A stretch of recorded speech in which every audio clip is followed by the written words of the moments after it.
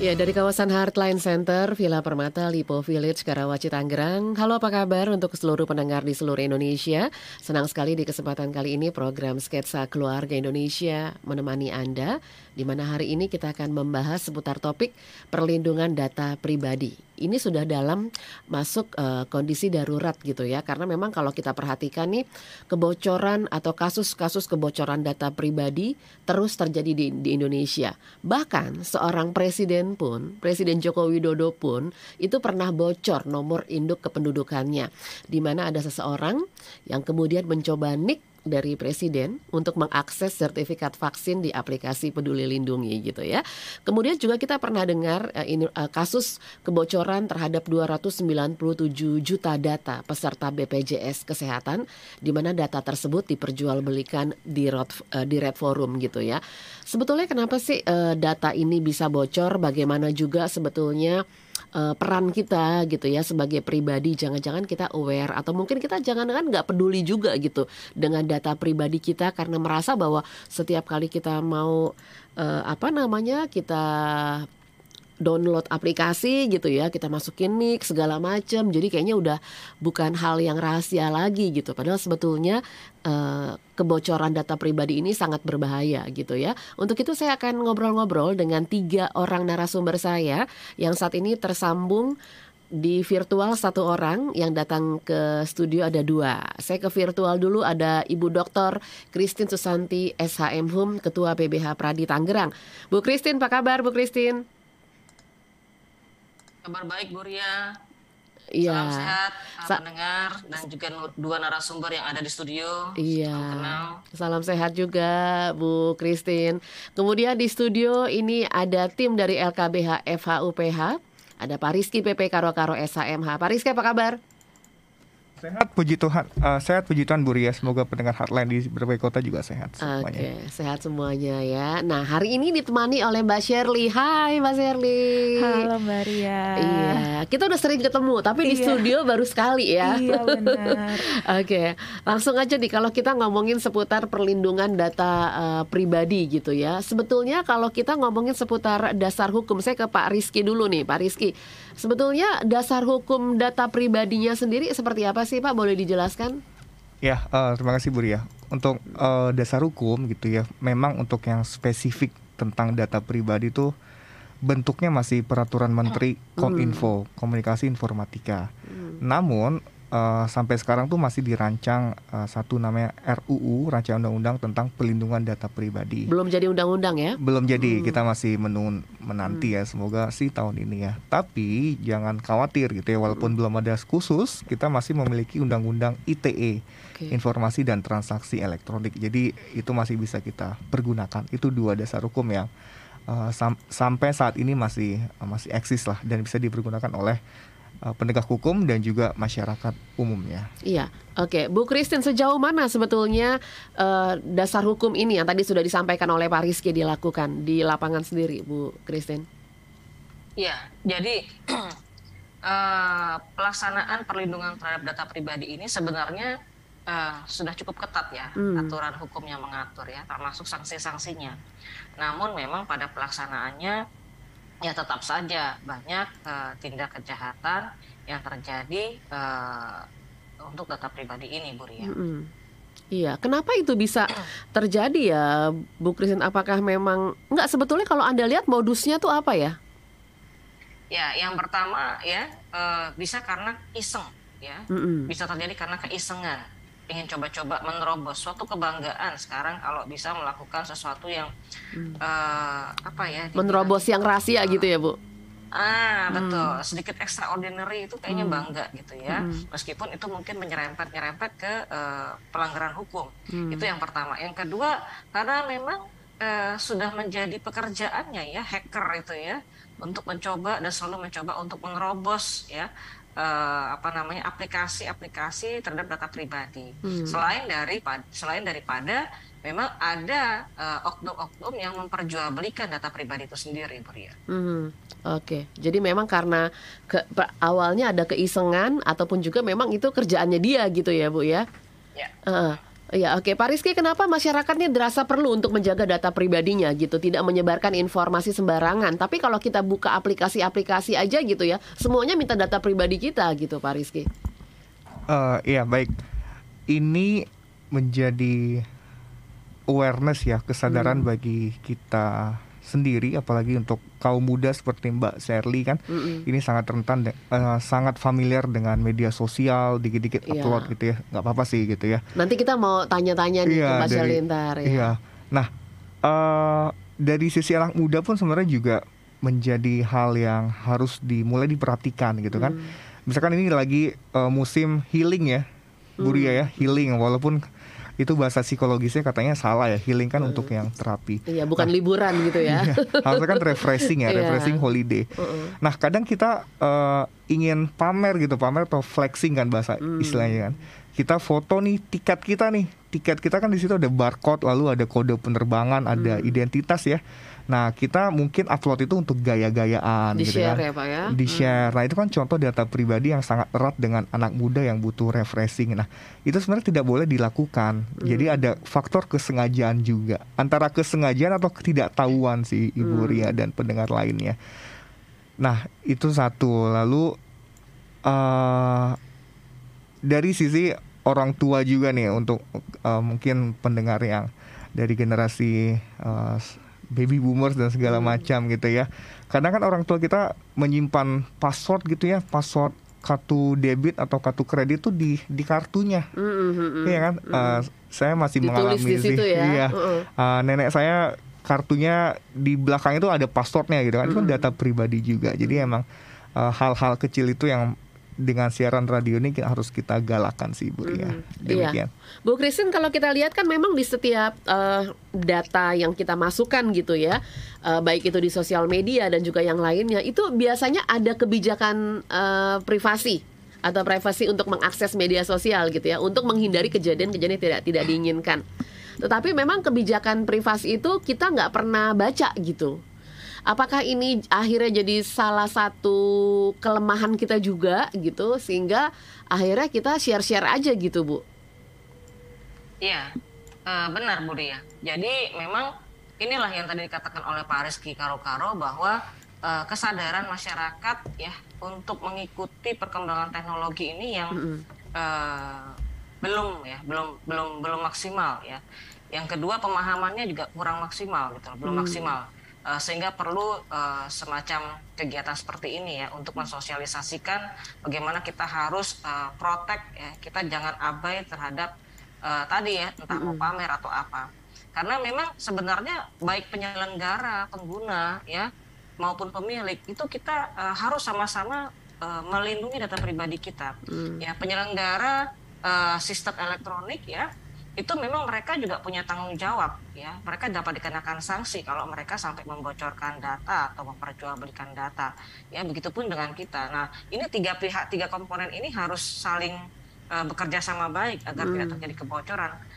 Seperti itu Bu Ria. Iya, negara hadir dalam bentuk dasar hukum aja gitu, Bu. Sebetulnya negara hadir dalam bentuk apa untuk perlindungan data pribadi? Ya, negara hadir untuk memberikan proteksi ya, terhadap pelanggaran-pelanggaran penggunaan data pribadi ya, terhadap hal-hal yang berpotensi untuk merugikan ya pengguna, khususnya ya pemilik dari data pribadi itu sendiri. Tadi saya sebutkan itu kan secara garis besar itu ada 3 pihak sebenarnya yang terlibat ya untuk data pribadi ini. Yang pertama itu adalah pemilik data pribadi ya, yaitu individu ya, kita perorangan. Yang kedua itu adalah penyelenggara sistem elektronik. Nah, ini bisa orang perorangan, negara atau badan hukum ya, atau mereka yang mengelola, mengoperasionalkan data elektronik. Lalu kemudian pengguna sistem elektronik itu sendiri, mungkin misalnya kita bicara aplikasi ojek online ya. Nah, drivernya itu adalah mereka sebagai pengguna ya. Kalau saya memesan aplikasi berarti saya sebagai pemilik data pribadi. Nah, Grab atau Gojek itu adalah penyelenggara. Nah, ini kita harus bekerja sama untuk melindungi supaya data yang masuk ini tidak tersebar. Nah, peran pemerintah adalah memastikan bahwa ketiga komponen ini kepentingannya terlindungi. Nah, kalau salah satu dari komponen ini bertindak curang, ya, sehingga mengakibatkan kerugian pada pihak lain. Nah, inilah negara ikut campur dalam memberikan sanksi kepada masing-masing pihak tadi, Bu. Sejauh mana regulasi ini diterapkan, Bu? Sejauh mana regulasi ini diterapkan untuk pengelola, ya, pemerintah menerapkan sanksi yang tegas, mulai dari sanksi administrasi, ya, berupa peringatan, ya, teguran tertulis, ya, sehingga sampai pencabutan izin, ya, dan itu dipublikasikan, ya. Kita pernah lihat bagaimana diumumkan contoh waktu itu Facebook, ya, Facebook contoh salah satunya itu sebagai salah satu penyelenggara data pribadi yang banyak, ya, kebocoran data. Nah, itu sebagai salah satu bentuk sanksi untuk yang penyelenggara. Sedangkan untuk pengguna itu sendiri, ya, atau orang yang menyebarluaskan tadi, itu sanksi pidananya jelas. Sanksi pidananya itu bahkan sampai 12 tahun, ya, kalau dalam undang-undang IT dan undang-undang undang-undang IT, ya, bahkan juga diikuti dengan denda seperti itu. Oke. Iya, saya ke Mbak Sherly nih. Mbak Sherly, kalau kita lihat kan media sosial sekarang udah mulai terintegrasi ya. Kalau zaman dulu kan Facebook sendiri gitu ya, Instagram sendiri. Sekarang nih semua terintegrasi, bahkan WA, Facebook, Instagram gitu, semua jadi satu gitu. Nah, ini gimana kalau dari pengalaman Mbak Sherly sendiri, ketika kita nge-share sesuatu di Instagram, tiba-tiba kok masuk juga gitu ke yang lainnya?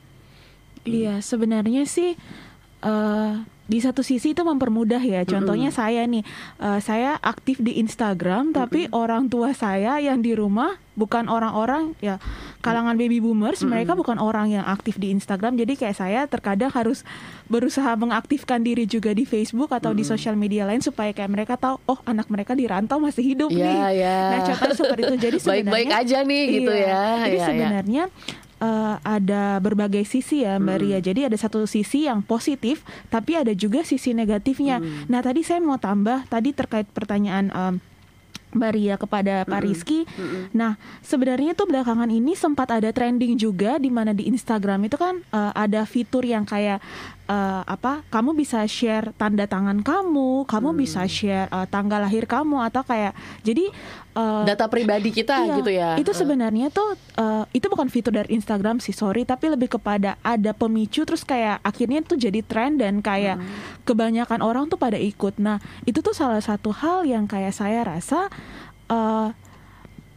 integrasinya tuh ada pro dan kontranya. Pronya tuh kayak, oh, kita tahu nih, tapi kontranya tuh malah bisa dijadiin disalahgunakan data pribadi kita, seperti itu, Mbak Ria. Itu di Instagramnya, ketika kita buka Instagram yang kita bisa share data pribadi gitu, kayak segala macamnya. Iya, jadi kayak contohnya nih di Instastory, terus kayak ada teman saya nih kayak share foto tanda tangannya dia contohnya, terus kayak dia bisa pakai fitur yang kayak bisa semua orang lihat, terus kayak lanjutin tren ini. Jadi seperti itu. Jadi kayaknya itu tuh jadi tren, tapi tren yang salah, seperti itu, Mbak Ria. Apalagi kalau modelnya kayak challenge gitu ya. Kadang-kadang challenge itu kan bikin kita gue juga punya nih, gue juga bisa nih gitu ya. Challenge seperti itu sih sebenarnya. Oke. Pernah ngalamin nggak gitu akhirnya tiba-tiba gitu ya ditelepon atau mungkin diinformasikan oleh siapa, kok dia bisa tahu gitu data pribadi saya? Oh iya, pernah. Ini saya akan bercerita dua hal. Yang pertama tuh yang saya alami pribadi, dan yang kedua tuh yang kemarin sempat konsultasi juga ke LKBH.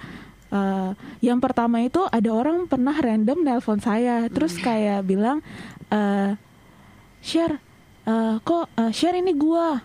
Hah, gua siapa? Terus dia bilang, kok lu lupa, ini gua yang di acara High School Summer Program, emang itu acara bakal dijalankan anyway. Terus kayak dia bilang, terus saya dalam hati, hah, ini High School Summer Program aja belum jalan, kok kayak dia bisa nanya, lu gak ingat siapa yang paling bacot di HSSP? Saya kayak, langsung saya ngomong sih ke dia kayak, lah HSSP aja belum jalan, kenapa lu bisa bilang lu yang paling bacot? Itu udah kayak Tuhan aja dia duluan tahu ya. Iya. Nah terus nih, saya kayak merasa, oh mungkin karena nomor telepon saya dipakai sebagai narahubung, jadi kayak orang tuh banyak bisa menelpon saya. Nah itu satu hal. Dan yang kedua, ada orang yang ini di LKBH ya, Bu, ke kantor nih ya? Enggak, kita masih konsultasi online sih. Oke, ya, jadi online kayak ke kantor. Satu orang ini identitas pasti disembunyikan. Jadi kayak dia bilang bahwa dia itu tiba-tiba diteror oleh pinjol yang sebelumnya tuh dia emang nggak pernah pinjam maksudnya nggak pernah pinjam tapi ditagih. Tapi ditagih terus kayak ditagihnya tuh kayak kasar, terus kayak diancam bakal disebar data pribadinya ke teman-teman lu ini. Jadi memang itu sudah bukan, maksudnya penyalahgunaan data pribadi itu bukan sebuah hal yang baru ya. Seperti tadi Mbak Ria bilang bahwa ini bukan hal yang baru. Even Pak Jokowi aja kayak bisa ditembus gitu ya nicknya. Iya Mbak. Iya. Nah sebetulnya apa sih yang harus dilakukan kita gitu sebagai masyarakat nih, Bu Christine? Ya, yang pertama kita masyarakat ini harus menyadari dulu ya bahwa memang kita tidak bisa lepas dari teknologi, tetapi kita harus berhati-hati dalam menggunakan teknologi itu sendiri, jangan sampai membahayakan kita. Nah, dalam mengupload data ini kita harus selektif. Ini untuk apa? Gitu loh. Kadang-kadang memang di dalam aplikasi itu tersedia untuk kita itu bisa mengizinkan mereka mengakses apa saja. Nah, ini kita harus baca. Kadang-kadang kita malas baca. Kita okein aja.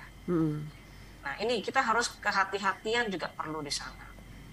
Berikutnya kita jangan ya memang hak pribadi ya untuk kita kemudian untuk men-share kita pergi kemana, kita apa ya. Tapi kita harus berpikir sebaliknya ya. Itu akan berpotensi merugikan kita enggak? Akan dipakai oleh pihak-pihak tertentu untuk merugikan kita tidak ketika kita men-share sesuatu. Ini perlu mawas diri, kesadaran tadi gitu loh. Ya. Nah, selanjutnya kita juga perlu yang namanya pembelajaran, karena tidak semua masyarakat juga mengerti ya gitu loh mengenai apa sih data pribadi, kenapa sih harus dilindungi ya, apa sih nanti potensi yang dapat merugikan saya kalau saya asal share. Nah, saya lihat masih banyak masyarakat kita yang masih belum menyadari itu. Seperti itu, Maria. Iya, mungkin perlu nggak sih sebetulnya pemerintah membuat aplikasi sendiri gitu untuk menjaga ekosistem ini? Kalau dibilang perlu, tetapi kita harus berpikirnya begini, berapa banyak pemerintah harus membuat aplikasi? Sama seperti seberapa banyak pemerintah harus membuat peraturan perundang-undangan, karena di dalam hukum sendiri ada giung hukum itu selalu tertinggal dari keadaan, ya kan? Nah, tetapi hukum harus mampu mengikuti perkembangan keadaan itu, fenomena yang terjadi. Begitu juga dengan aplikasi yang tadi Ibu Ria sampaikan. Kita buat aplikasi, pemerintah buat aplikasi, tetapi jangan lupa hacker akan selalu berusaha untuk menerobos itu. Ya kan? Seberapa banyak aplikasi yang akan diluncurkan, seberapa canggih, pasti akan ada. Karena selalu beriringan itu semua. Selalu update. Nah, inilah gitu yang harus kita bangun, kesadaran diri, edukasi mungkin ya lebih baik. Karena saya berpikir kalau seandainya pemerintah gitu ya nggak buat aplikasi sendiri untuk melindungi data kita, bisa-bisa kan yang ada malah kita ditelanjangin gitu sama negara lain kan gitu ya Pak Rizky, Bu Christine ya, gitu. Jadi dan ini dimanfaatkan gitu, bisa jadi senjata mematikan untuk bahkan mengontrol suatu negara. Ya, bisa. Jadi memang ini sebetulnya darurat juga gitu ya kalau kita berbicara mengenai data pribadi seperti halnya judul kita hari ini, Bu Christine. Betul. Seberapa darurat menurut Anda? Ya, sangat darurat sekali, Bu Ria. Saya sepakat. Maka dari itu sanksi hukum yang tegas kepada 3 komponen yang tadi saya sebutkan itu harus benar-benar diterapkan. Jadi tidak ada dari pihak penyelenggara sistem elektronik mereka yang juga mencoba-coba membocorkan data. Seperti kemarin kan juga ada kasus ya, dari BRI Live ya kalau nggak salah. Iya, nasabahnya. Ya, data dari BPJS Kesehatan juga bocor, ya kan? Nah itu kan bagaimana itu bisa bocor? Kelalaian kah atau kesengajaan? Nah ini harus ada sanksi yang tegas. Sanksi ini yang mungkin belum kita lihat sejauh mana tegasnya gitu ya Bu Christine ya? Iya, betul. Betul. Sanksi ini yang harus, undang-undang kita sudah cukup bagus, Bu Ria. Apalagi kalau saya baca di RUU nanti ya, di RUU PDP ya, Perlindungan Data Pribadi, itu sudah bagus sekali ya. Apa poin-poin yang disampaikan di RUU tersebut yang menurut Anda masyarakat harus tahu, Bu Christine? Ya, jadi yang pertama memang selain dari jadi saya bicara sanksi untuk penyelenggara ya, penyelenggara sistem elektronik tadi ya.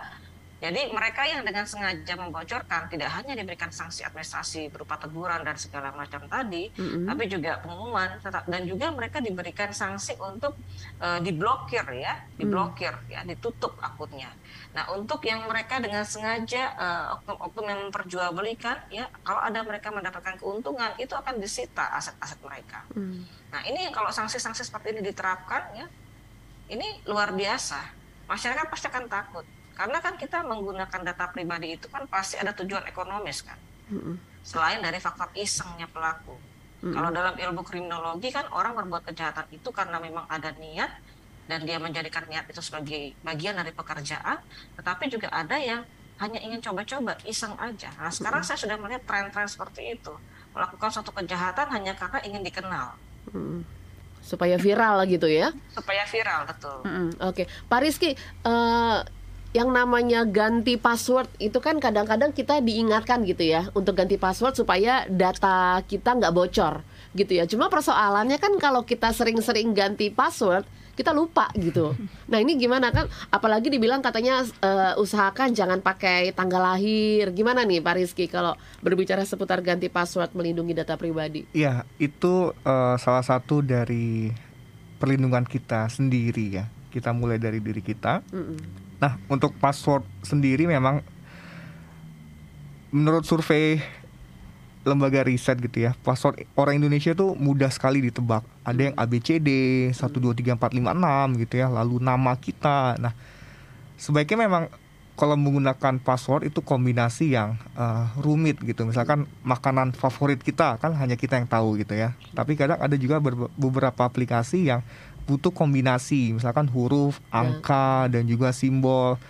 Cara mengingatnya memang sulit ya kalau memang 6 bulan sekali diminta ganti password kan. Tapi emang kita harus mix lagi sih ke konvensional. Jadi kalau kita ganti password, kita tulis di kertas gitu ya. Ataupun kalau di browser kan itu ada yang save password. Nah itu jadi akan otomatis. Misalkan password kita yang lama kita ganti jadi baru, kita jangan lupa untuk pilih yang save password. Aplikasi memang bukan mengharuskan lagi ya, mewajibkan kita untuk menginput data-data kita. Satu sisi make sense, misalkan kita belanja di aplikasi yang orange, hijau dan segala macam kan itu perlu nama gitu kan, perlu nomor handphone, lalu alamat gitu kan. Kalau alamat kita ngasih alamat palsu, barang jadinya, kita nggak nyampe. Iya, terus kayak lagu gitu kan. Iya, ayu ting ting bentar, alamat palsu. Iya, jadi emang data-data itu kan emang kita input gitu kan. Dan benar yang dibilang Bu Christine tadi, si penyelenggara punya kewajiban untuk menjaga. Nah, salah satu cara mereka memang mereka telah terapkan. Jadi kalau misalkan pendengar perhatikan di website gitu ya, itu ada tulisan HTTPS. Nah, S-nya itu adalah salah satu bentuk dari si penyelenggara untuk menjaganya. Jadi S-nya itu saya lupa antara secure atau safe, tapi itu salah satu bukti webnya itu lebih kuat lah. Walaupun memang masih bisa tanda kutip diretas gitu ya oleh black hacker atau ya peretas hitam tadi. Demikian Bu Ria. Oke, baik. Untuk semua Heartliners dan juga pendengar serta Anda yang menyaksikan YouTube channel kali ini, kita live YouTube di YouTube channel Heartline Network. Jadi silakan Anda bisa menyaksikan siaran kami di Sketsa Keluarga Indonesia kali ini, Darurat Perlindungan Data Pribadi. Anda bisa menyampaikan pertanyaan, tanggapan Anda di kolom chat atau boleh WA ke kami juga boleh ya di nomor 0855 885 1006. Sekali lagi di nomor 0855 885 1006. Saya bersama dengan Ibu Dr. Susanti M.Hum, Ketua PBH Peradi Tangerang, dan juga ada dari LKBH FAUPH, ada Pak Rizky PP Karo SHMH, dan juga ada Mbak Shirley di studio. Saya mungkin ke Mbak Shirley dulu nih, terkait dengan data profile Anda. Sejauh mana Anda share data profile Anda gitu untuk mungkin ada aplikasi yang baru gitu ya? Sejauh mana sih gitu? Berdasarkan pengalaman, pastinya kan zaman-zaman Friendster dulu mungkin kita semuanya kita iniin, lama-lama kesini kita makin aware gitu. Nah gimana pengalaman Anda sendiri? Kalau untuk saya pribadi, saya sekarang semakin memberikan limit terhadap apa yang saya share, karena saya lihat bahwa semakin gila nih orang-orang tuh bisa kayak ngambil data pribadi tuh makin gila. Jadi kalau di Instagram untuk beberapa hal-hal yang sangat private, sifatnya saya lebih memilih untuk share ke close friends. Di Instagram kan ada fitur close friends. Terus kemudian juga untuk hal-hal yang bersifat umum saya share ke semua orang. Tetap yang mengedukasi dan bersifat umum tetap saya share ke semua orang. Tapi hal-hal yang bersifat kayak tentang diri saya sendiri itu akan saya share ke close friends saja. Terus kemudian juga mungkin ini yang kayak saya bisa kasih sedikit tips buat teman-teman yang seumuran sama saya di luar sana yang sedang mendengar ini, kayak ada hal-hal tertentu yang orang-orang tuh bilang keep it for yourself. Jadi kayak kita nggak usah terlalu mengumbar apapun itu, kasih space untuk hal-hal tertentu untuk diri kita sendiri. Di Facebook pun contohnya saya sudah tidak lagi membagikan di Facebook itu kan ada fitur to teman, public, gitu, public, terus friend, to friends, to friends of friends, terus ada private. Jadi mungkin kita bisa setting di Facebook kita pembagian status kita atau foto-foto yang kita upload aja ke friends. Jadi memang benar-benar orang yang kita tahu, yang di seputaran itu aja. Jadi seperti itu. Saya emang udah setahunan belakangan ini udah lebih sering lebih selektif gitu ya. Iya, lebih selektif memilih circle, terus kemudian memilih orang-orang juga untuk saya share tentang hidup saya sih, Mbak Ria, seperti itu. Kalau dulu itu kan, kalau kita ingat waktu awal-awal FB itu belum ada Instagram itu kan, bahkan orang sampai punya akun Ria 1, Ria 2, Ria 3 gitu ya. Saking pengen kasih tahu ke banyak orang bahwa temen gue banyak loh gitu. Karena di akun yang pertama nih udah 5.000 nih, udah gak bisa terima, akhirnya bikin lagi. Sekarang kayaknya kalau kayak gitu-gitu udah gak lagi ya. Iya, sebenarnya puji Tuhannya pun kebanyakan orang-orang tuh udah lebih selektif juga sih, Mbak Ria. Maksudnya mungkin saya berbicara dari pengalaman dan teman-teman saya sendiri. Mereka udah lebih selektif memilih hal-hal yang tertentu juga. Tapi memang kita bisa lihat bahwa banyak faktor untuk orang tuh sampai ke titik bahwa saya harus selektif dengan apa yang saya share.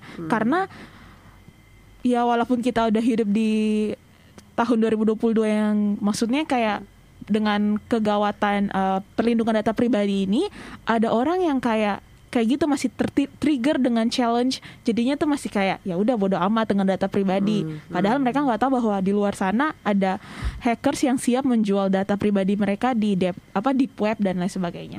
Sejauh mana efektivitas untuk lebih mengecilkan cycle itu ataupun juga lebih selektif? Iya, sebenarnya sih tidak dapat dipungkiri bahwa contohnya nih seperti yang saya bilang tadi, saya udah mengecilkan circle saya, tapi ternyata nomor saya masih kayak dipakai untuk kayak telepon, terus kayak ada orang random dan lain-lain sebagainya. Tapi kalau mau bilang efektif dan gak efektifnya, saya lihat itu bisa lebih mengurangi potensi data pribadi saya diperjualbelikan. Selama ini puji Tuhannya ini tuh baru kayak 1-2 kali aja kejadian yang ditelepon random people, terus kayak kamu ini ya, Shirley ini ya, gitu. Masih ingat. Respon Anda gimana ketika dapat random telepon gitu? Kalau saya waktu itu pas dapat random telepon seperti itu, saya yang kayak, Anda dapat nomor saya dari mana? Tujuan Anda menelpon saya seperti apa? Makanya sekarang kalau seandainya ada orang yang kayak nomor baru muncul, ada aplikasi sih yang kayak membantu untuk kayak ngedetect orang ini tuh siapa. Jadi nomornya kayak nomornya tuh kita tahu. Kita ini bisa di relate sama siapa gitu. Jadi kayak nomor ini tuh tidak, maksudnya bukan orang yang kayak ini saya. Jadi kayak otomatis HP saya langsung kayak kasih decline telepon tersebut. Apalagi itu. Mungkin aplikasi itu juga berdasarkan banyak pengalaman dari pengguna-pengguna yang lain gitu ya. Iya, benar. Iya, jadi sudah membuat nama-nama tertentu. Iya. Oke, baik. Bu Christine, dari pengalaman Shirley tadi kan sudah mulai selektif gitu ya. Tapi kan kita nggak bisa menutup mata juga nih, dari tadi pengalaman Shirley sudah, dan juga mungkin teman-teman sudah mulai selektif di sosial media. Tapi kan kita tahu nih, jangankan WA gitu, device kita aja kalau terhubung ke internet, terhubung ke wifi, kita pakai Google gitu, itu berarti kita menyetujui gitu semua data kita masuk disimpan dan disimpan dan dikelola oleh mereka gitu kan ya. Nah ini gimana? Jadi sebetulnya kalau menurut Anda seberapa efektif nih? Masyarakat sudah mulai selektif, tapi kan ketika device kita terhubung dengan Google segala macam, otomatis kita menyetujui data kita disimpan atau dikelola mereka. Ya, jadi betul sekali Bu Ria. Device itu apalagi kalau di tempat fasilitas publik ya, itu kan biasa kita suka yang simple connect wifi ya, public free ya, gratis ya. Itu kan kadang-kadang juga bisa mengakses kita ya, hacker bisa terobos kita. Nah ini, tapi kita menikmati itu kan suatu keunggulan. Kita di mana-mana pergi pasti kemudahan ya. Kemudahan, betul. Nah tapi jangan lupa saat kita ada di tempat publik, kita menggunakan akses publik ya, ini kita harus aware untuk tidak membuka hal-hal yang sifatnya konfidensial. Itu yang pertama. Yang kedua, kita harus secepatnya log out ya dari sana, gitu loh, keluar dari sana ketika kita sudah selesai. Nah kadang-kadang kita lupa, sehingga kadang data itu masih tertinggal. Tadi Ibu Ria katakan kita buka di komputer ya kan, nah, apalagi komputer publik misalnya. Nah itu data kita tertinggal di sana. Jadi sebaiknya kita log out. Iya benar sih, iya. Saya nggak pernah tuh log out tuh. Biasanya ke tempat-tempat, biasanya taruhlah saya biasa ke sana sebulan sekali.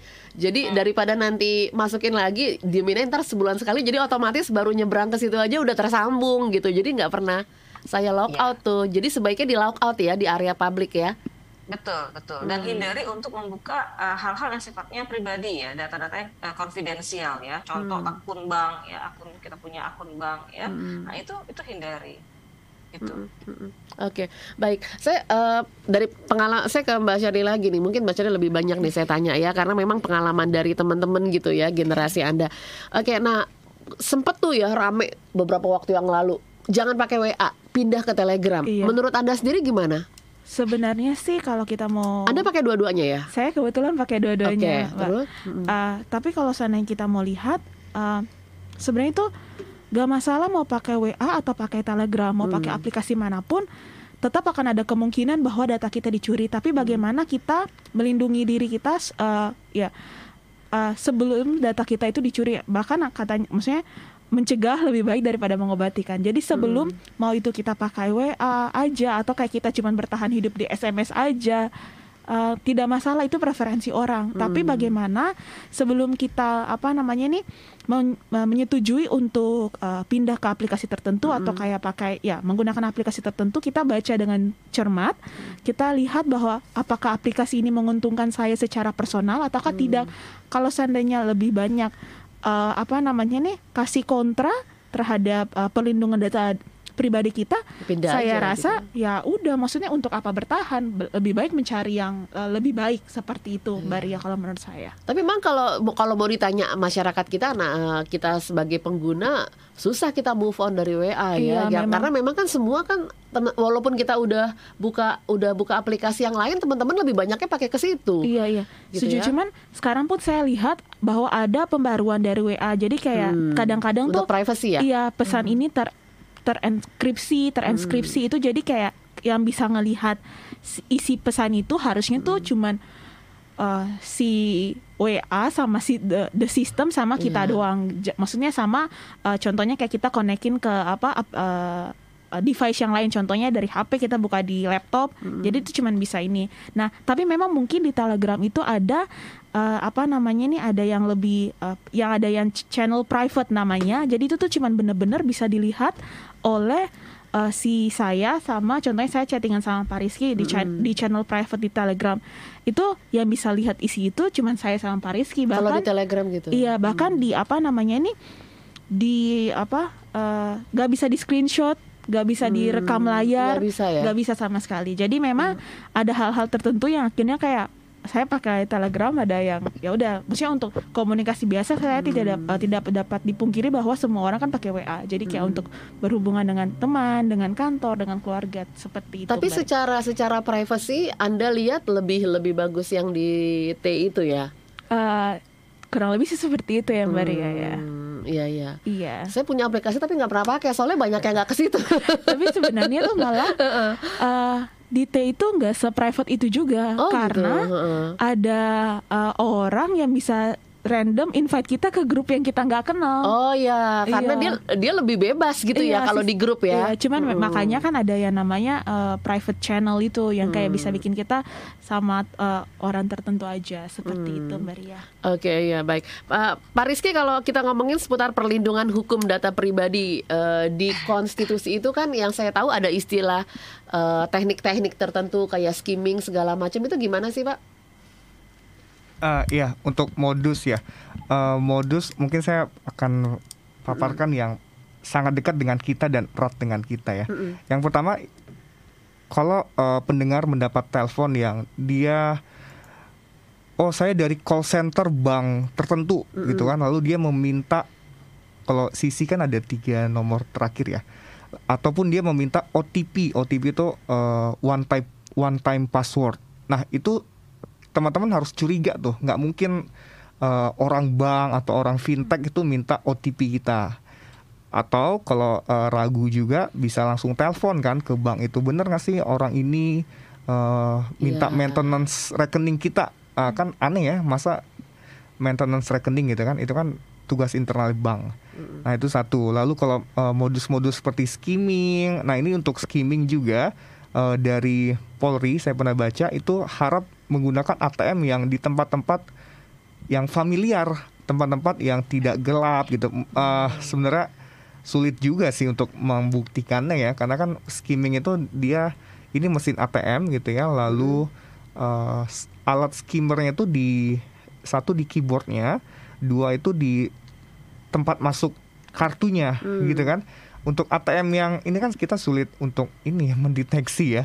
Tapi emang saran dari Polri itu pergunakan ATM yang di tempat-tempat yang terbuka gitu. Misalkan tempat belanja cuman yang terbuka gitu kan. Lalu juga perhatikan kalau misalkan di ATM itu ada call center, tapi dia kalian curiga nih kok call center nomornya panjang banget gitu kan. Nah itu mungkin teman-teman bisa cek di websitenya. Itu modus pertama. Modus kedua memang yang tadi dia nelpon pura-pura mengenal kita dengan baik. Nah ini biasa ibu-ibu gitu kan. Misalkan ibu-ibu ditelepon, anak ibu kecelakaan gitu kan, harap transfer sekian-sekian. Nah ibu itu kan pasti psikologisnya sudah panik ya. Lalu malah bilang nama anak saya si X, akhirnya malah dimainkan. Iya, malah dimainkan psikologisnya. Nah itu juga harus sebaiknya kalau terima telepon dari orang random, kalau memang nggak siap, sebaiknya ada teman nih di sampingnya. Iya, benar, gitu. benar. Lalu apa yang bisa kita lakukan gitu kan? Yang bisa kita lakukan, yang pertama selain proteksi diri sendiri, memang ada langkah hukumnya. Kalau dia teror oleh pinjaman online yang tidak terdaftar oleh OJK, Otoritas Jasa Keuangan, itu bisa telepon ke 157, itu call centernya OJK. Jadi dengan memaparkan alat-alat bukti yang misalkan screenshot dan sebagainya, ataupun bisa datang ke Polres terdekat gitu ya. Dan kita kan sudah punya undang-undang TPKS, tindak pidana kekerasan seksual. Di situ ada satu delik tentang kekerasan seksual berbasis elektronik.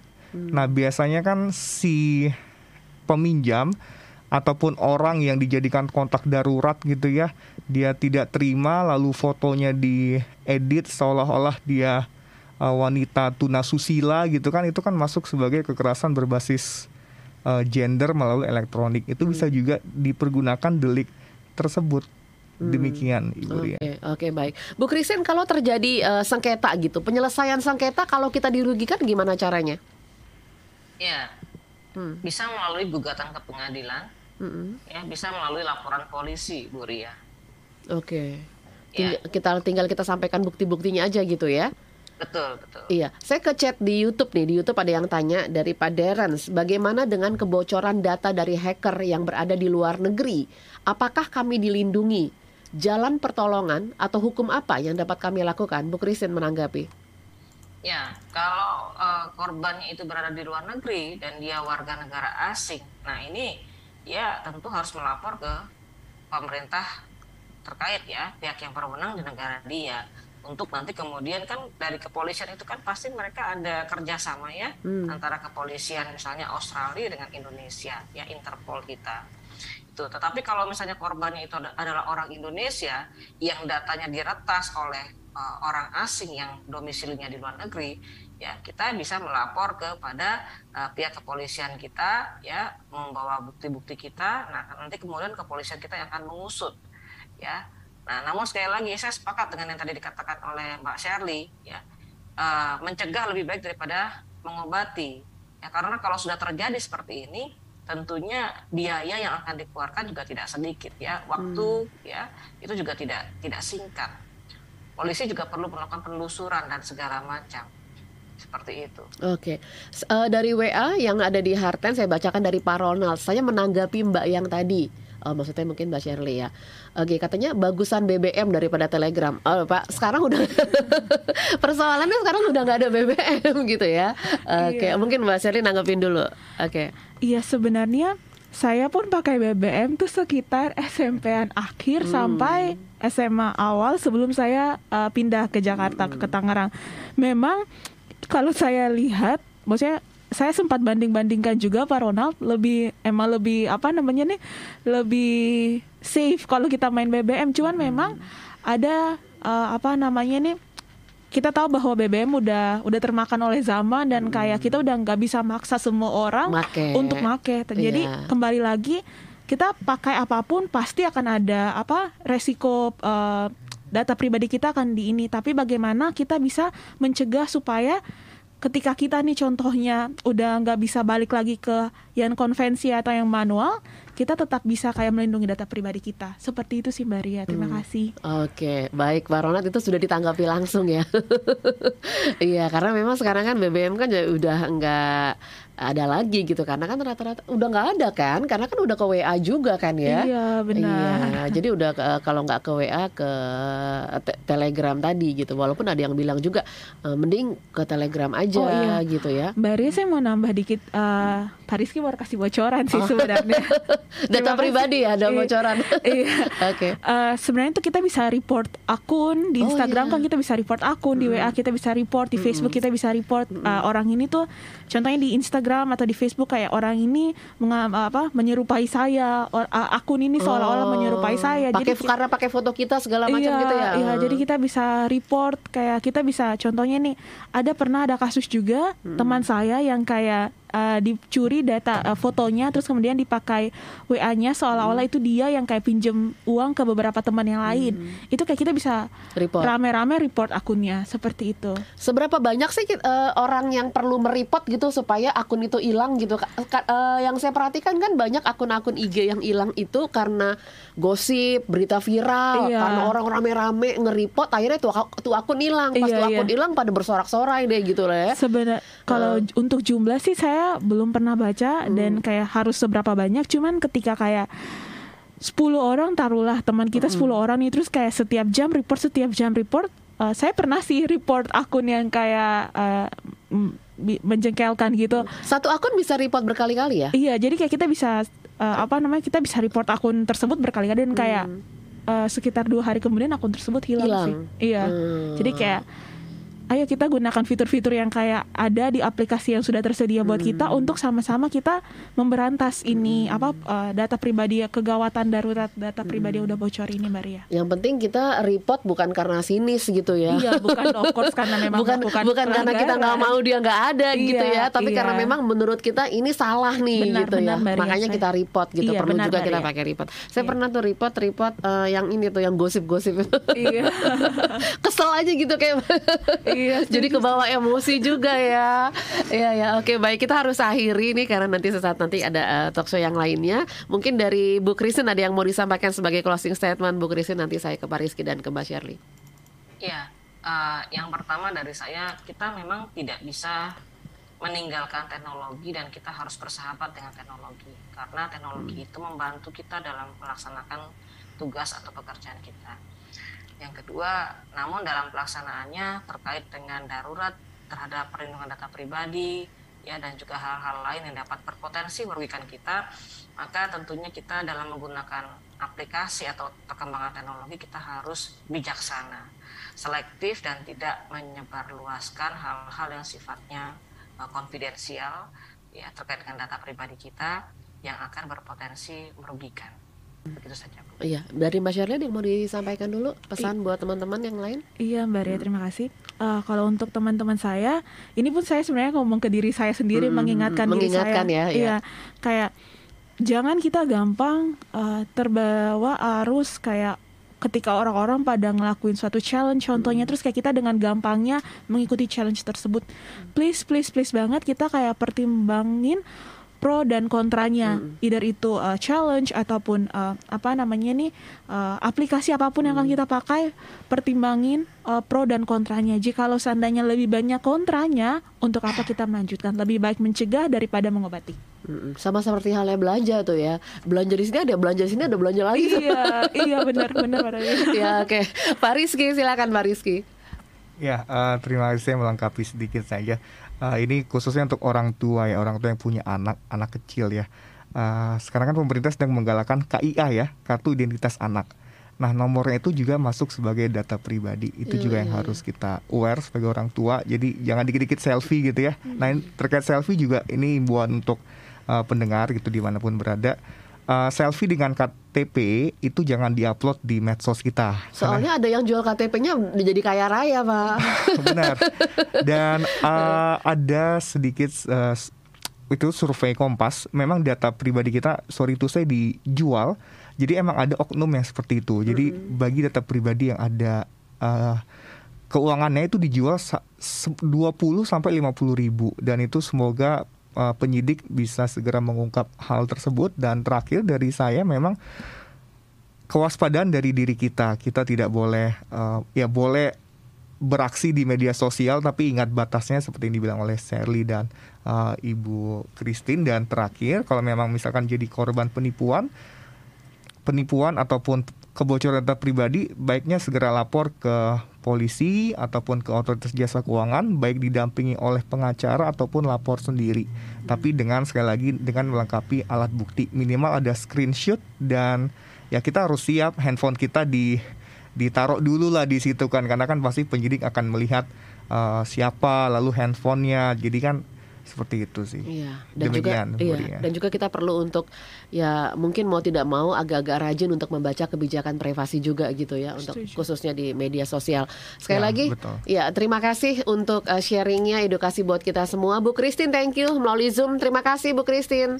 Sama-sama Bu. Iya, terima kasih Pak Rizky, thank you Pak Rizky. Thank you Bu Christine, thank you Bu Ria, thank you Mbak Shirley, thank you ya. Terima kasih Mbak Bu Christine. Thank you. Ya, terima kasih buat semua yang sudah menyaksikan siaran kami. Anda yang terlewat silakan bisa nonton lagi di YouTube channel Heartline Network.